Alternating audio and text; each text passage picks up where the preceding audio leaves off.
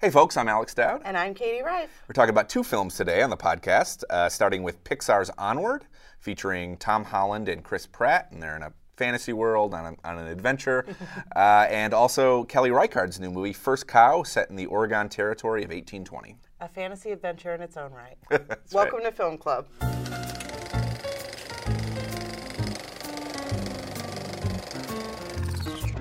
So, Katie, I don't like to make a huge deal about release dates. I don't think they mean as much as they used to. But I do think it's kind of significant that Onward is the first Pixar movie to open in March. We normally get one either in the summer, in May or June.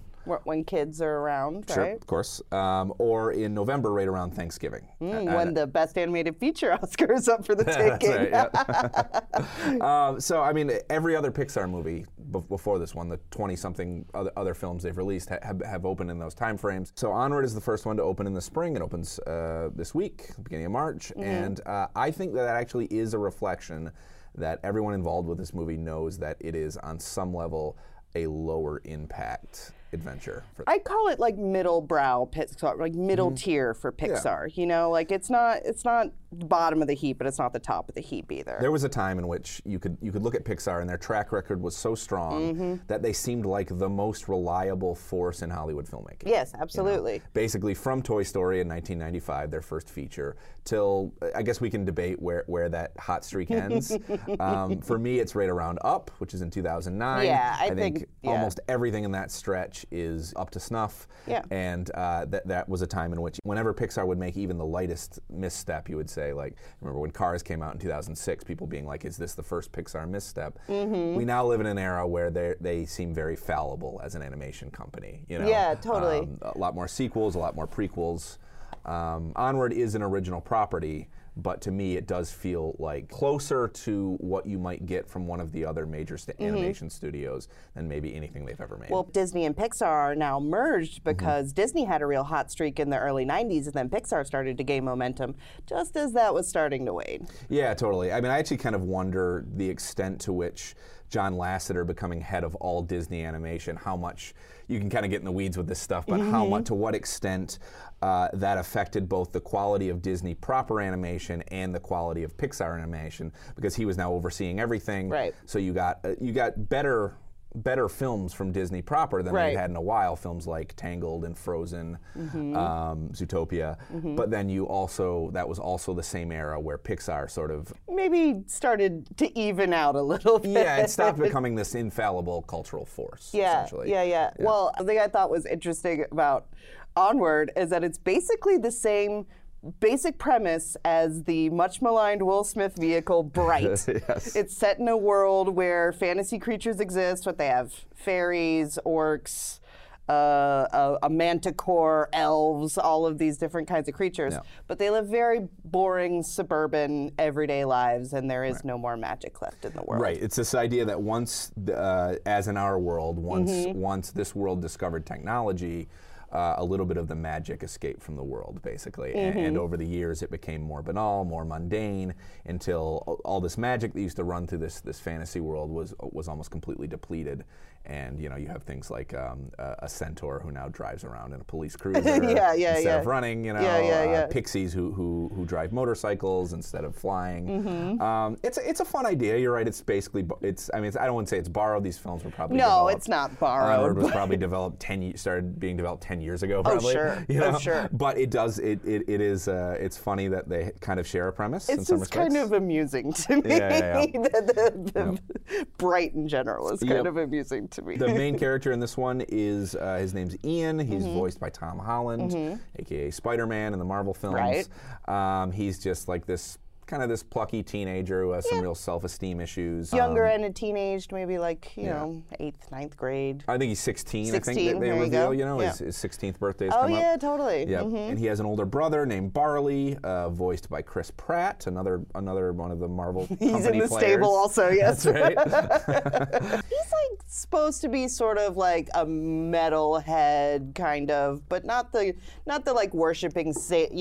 not the worshiping Satan and playing with knives kind of Satanist. The D&D kind of metalhead. He likes like power metal. Yeah, basically. Yeah, he's like the fantasy nerd kind of metalhead. Totally. Yeah. Yep. I think I joked after we saw it that if this movie was not for children, then when his van door opened, a big cloud of marijuana smoke would whiff out. Totally. Because he's basically like a stoner kid too. Yeah. Who's real into like you said, fantasy metal, and he wears his denim vest, and he's really into a fictionalized version of Dungeons and Dragons, which the film suggests is based in this world is based in reality. It's based in history. Yeah. That all this stuff that's in Dungeons and Dragons is actually historical. Right. That all these people really existed and this magic existed. So we spend a lot of this movie in the front seat of this van, of the Barley character's van. Yeah. They're driving around on the expressway. I do find it very funny that this movie, again, this plays right into the joke, the sort of central joke of the film. Yeah, sure. But in a film set in a wondrous fantasy world, we mainly spend a lot of the time on the expressway or like right off the expressway. Yeah. That's actually it's a big element in the movie that I think is pretty funny because it causes conflict between the two brothers and kind of like reflects their different personalities. Totally. Where Ian wants to stay on the highway, but Barley wants to go off the beaten path and take the van places where it probably can't go because it's a pretty crappy van. And that dynamic is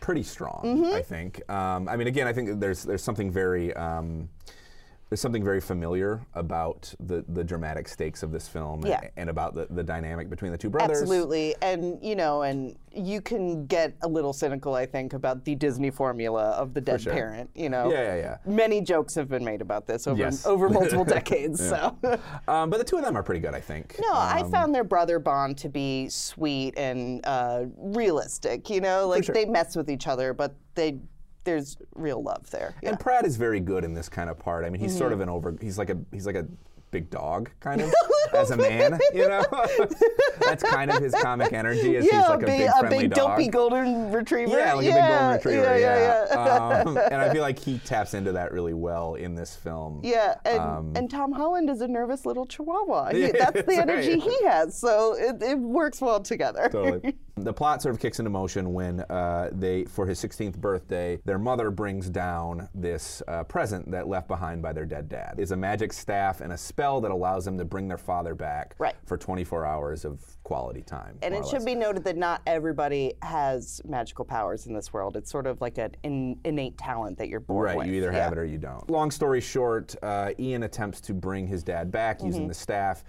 But he fails because of his self-confidence issues. He brings his dad back as like just a pair of khakied legs. And some feet and socks. With just this glowing orb where the top half of his body should be. Just this stump with this glowing stump, basically. It's really kind of a madcap idea. No, it really is. It's a really morbid and funny image. Yes. But I felt like it sets the movie up for that we're going to get something that's a little bit more slapstick, a little bit more unhinged than the film we do end up getting. The movie keeps feeling like it's getting ready to go into second gear and then remaining in first gear. Yes. It remains pleasantly chugging forward throughout its running time. Yeah. And part of that is the premise. I mean, the premise is essentially that it's like this running gag that this magical world has become super mundane. So we get scenes like the one where they visit this tavern of legend that's very dangerous, and it's been transformed into like a gimmick restaurant. Yeah, like a Chuck E. Cheese style restaurant. Yeah.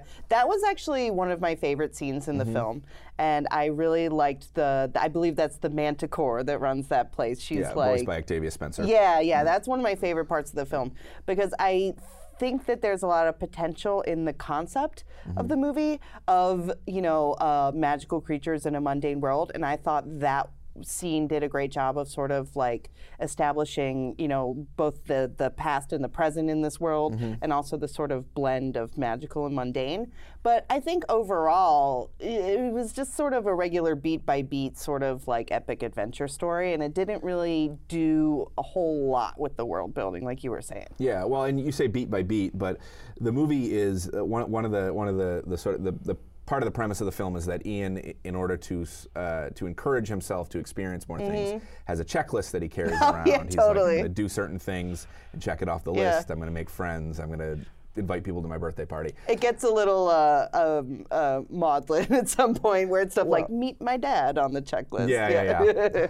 I just kind of feel like the movie itself is operating on a checklist in that way too. Yeah, I'd agree with that, yeah. Sort of all the way through, we're sort of reaching moments where it's like, this is the moment where they need to have a heart-to-heart. This is the moment where there needs to be a complication. And Pixar has always been, there's always been something a little formulaic about the construction of Pixar movies. A lot of them end in a very similar way. I'm sure you can find videos online about this. They have this madcap ending that with a lot of moving parts.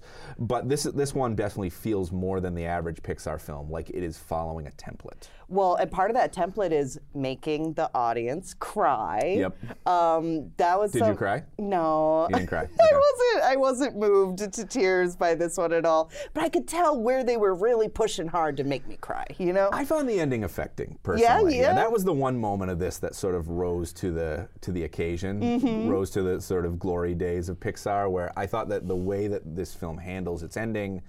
And I'm going to be very vague about this because it would be a sin for me to reveal the ending. Yeah, we're not going to spoil it for anybody. Right. Yeah. But there is a moment towards the end in the climax that is the movie has been building towards, and I was caught off guard by the particular perspective that the film takes on that moment. I think I know which moment you mean. They take a certain vantage on what should be the sort of the big cathartic, tear-jerking ending, and for me that we'll say the distance that they put us from that moment makes it more affecting. Yeah, it is a creative staging for a moment very like much that. So, yeah. And by actually avoiding staging it in the most expected way, I think they actually do bring a lot of the emotion of that moment to the forefront. Okay, so Dad, today we're talking about a director who, she's not a huge name director, I would say, but she's been on the scene for a long time. Yeah, outside of cinephile circles. Sure, I think of course. She's beloved by a lot of cinephiles. Oh, absolutely. Yeah. But I just mean that it's not the name recognition of, say, like, I don't know, even like a Barry Jenkins or a Safdie brothers or something like that. She's not quite that level yet. But Kelly Reichardt is her name, and she's been on the scene for a long time. Her first film, Rivers of Grass, came out in 1994, 95. Started gaining a little bit more attention in the mid-2000s. She had a couple films, Old Joy and Wendy and Lucy. But, you know, although her career, you know, never like blew up huge, or at least it hasn't yet, perhaps First Cow will be #1 at the box office next weekend. But like you said, she is a big favorite among cinephiles and has been developing her style over this period of time in a way that it's a very distinctive style that, to be honest, I don't always connect with Kelly Reichardt's style, but this film, First Cow, I really connected with it and I loved it. Great. I thought it was fantastic. So the film is set in 1820s in Oregon Territory. It is basically about the friendship between these two men. It's a buddy comedy in its own way. And John Magero, he plays Cookie. He's a cook who basically has joined this group of fur trappers. They've come to Oregon in 1820. This is several decades, I think, before Oregon achieved statehood. So we're still looking at a time when it's like a fairly unchained wilderness. Yeah, we're still talking about a time when people are living in tents outside, you know, and there's a fort, but really only maybe one or two people. The governor of the territory will have, you know, a fully built house, but everyone else is living in log cabins and tents. And everybody's out there sort of searching for economic prosperity, searching for the beaver trade is big at that time. Some people are there looking for gold. Cookie, he's there with this group of fur trappers, and through his travels encounters this Chinese immigrant, King Lu is his name. He's played by Orion Lee. And the two strike up this friendship. They have very complementary personalities, I felt, as friends, where Cookie is more of a quiet, mild-mannered guy. He's a very gentle man. There's this moment very early in the film. This is such a Kelly Reichardt moment because she loves these little tiny details of character and environment. He finds this lizard that's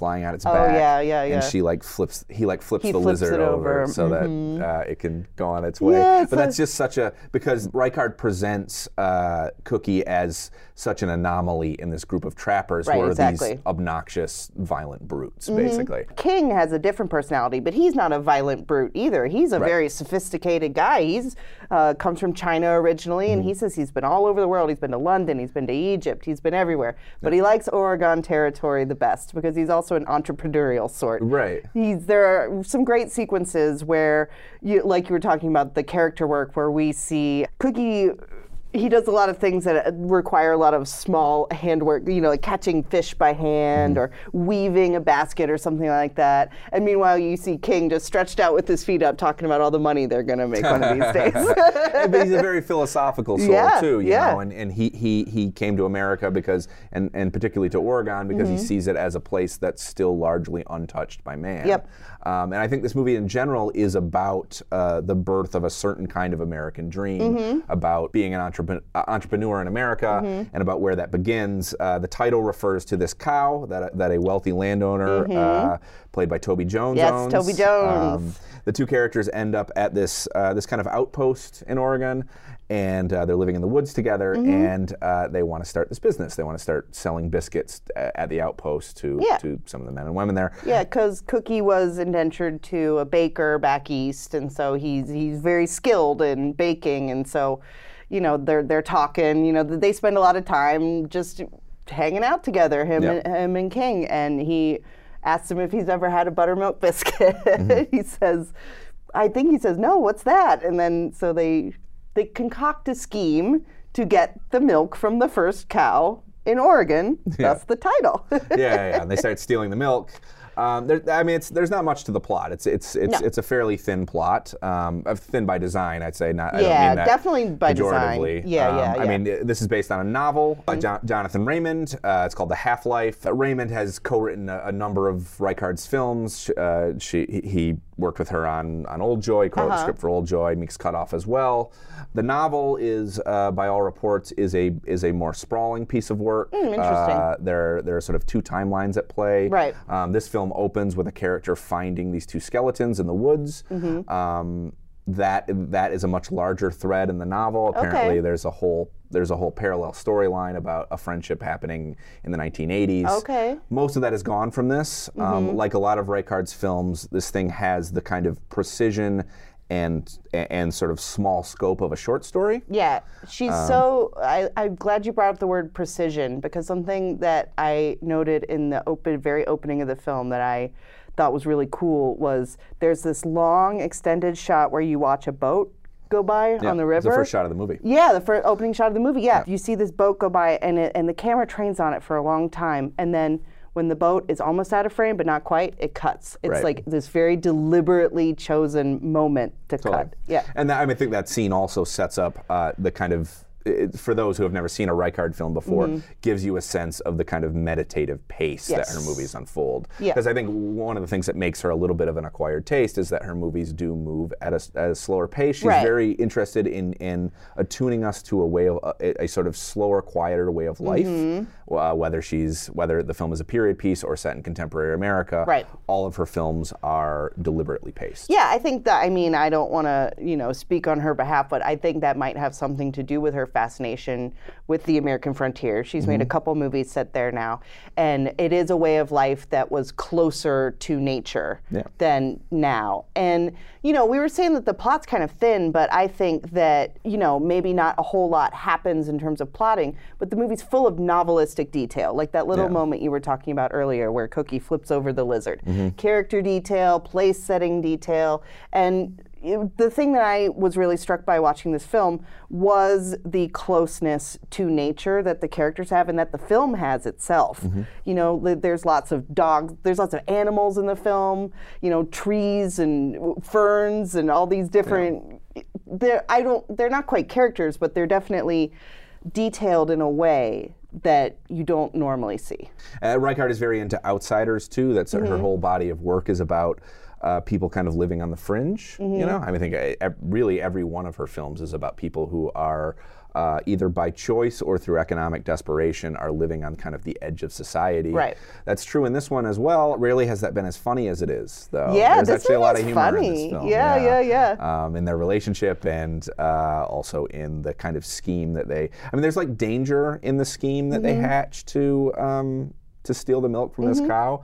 But there's a little bit of a slapstick quality to it as well. Do you think there's some sort of social commentary because the film also does deal a lot with kind of themes of, the American dream and economic opportunity and entrepreneurship, that this this thing is based on stealing milk. Do you think there's some sort of a commentary on like capitalism in there? Yeah. Yeah. I mean, yeah. I mean, they're stealing from a wealthy landowner, you know, who has the only cow in the area, and he's not interested in selling. I think that this movie's attitude about the American dream is that it takes hard work, it takes vision, but maybe also in a country that is as controlled by capitalism, it takes a little kind of underhanded tactics sometimes. Yeah, you got to just go out and take it. All right, folks, that's all the time we have today. Thank you so much for listening. Please make sure to rate, review, and subscribe wherever you get your podcasts, and we will be back next week with another episode. Thanks. Thanks.